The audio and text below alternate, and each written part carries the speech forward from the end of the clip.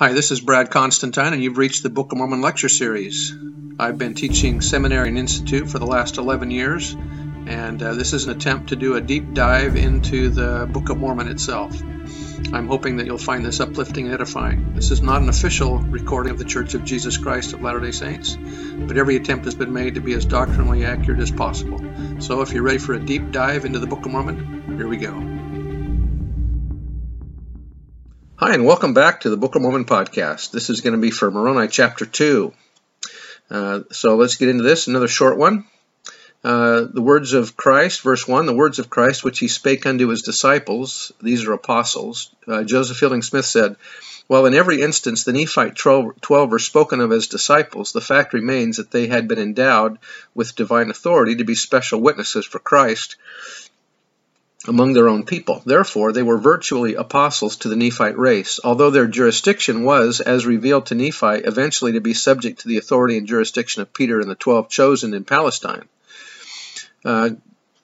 This book, the Book of Mormon, also tells us that our Savior made his appearance upon this continent after his resurrection, that he planted the gospel here in all its fullness and richness and power and blessing, that they had apostles, prophets, pastors, teachers, evangelists, the same order, the same priesthood, the same ordinances, gifts, power, and blessings as were enjoyed on the eastern continent. Continuing the verse, the 12 whom he had chosen as he laid his hands upon them. And he called them by name, saying, Ye shall call on the Father in my name in mighty prayer, and after ye have done this, ye shall have power, that to him upon whom ye shall lay your hands, ye shall give the Holy Ghost, and in my name shall ye give it, for thus do mine apostles.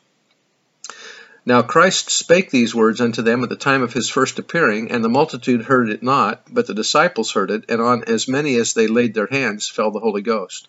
When he spoke to his disciples, Christ probably taught them the words of the prayers and the method of ordaining people to the priesthood. Moroni has included those instructions in these chapters, the appendix to the Book of Mormon. God is the same yesterday, today, and forever. Whenever there has been priesthood, keys, and servants of the Lord authorized to proclaim the everlasting gospel and administer in its ordinances, there also has been the church, the earthly kingdom of God.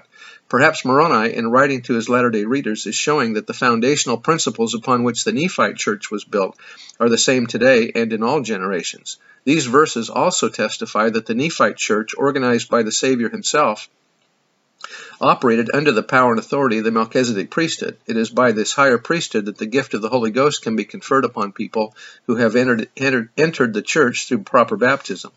In discussing the practices and principles that govern the Nephite church, there is probably good reason why Moroni first records the disciples being empowered to confer the gift of the Holy Ghost. The Holy Ghost and its accompanying gifts are imperative to the operation of the priesthood and the work of the church. We believe in the gift of the Holy Ghost being enjoyed now as much as it was in the apostles' days.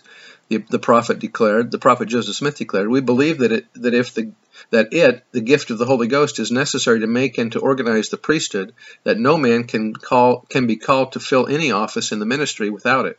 We also believe in prophecy, in tongues, in visions, and in revelations, in gifts and in healings, and that these things cannot be enjoyed without the gift of the Holy Ghost.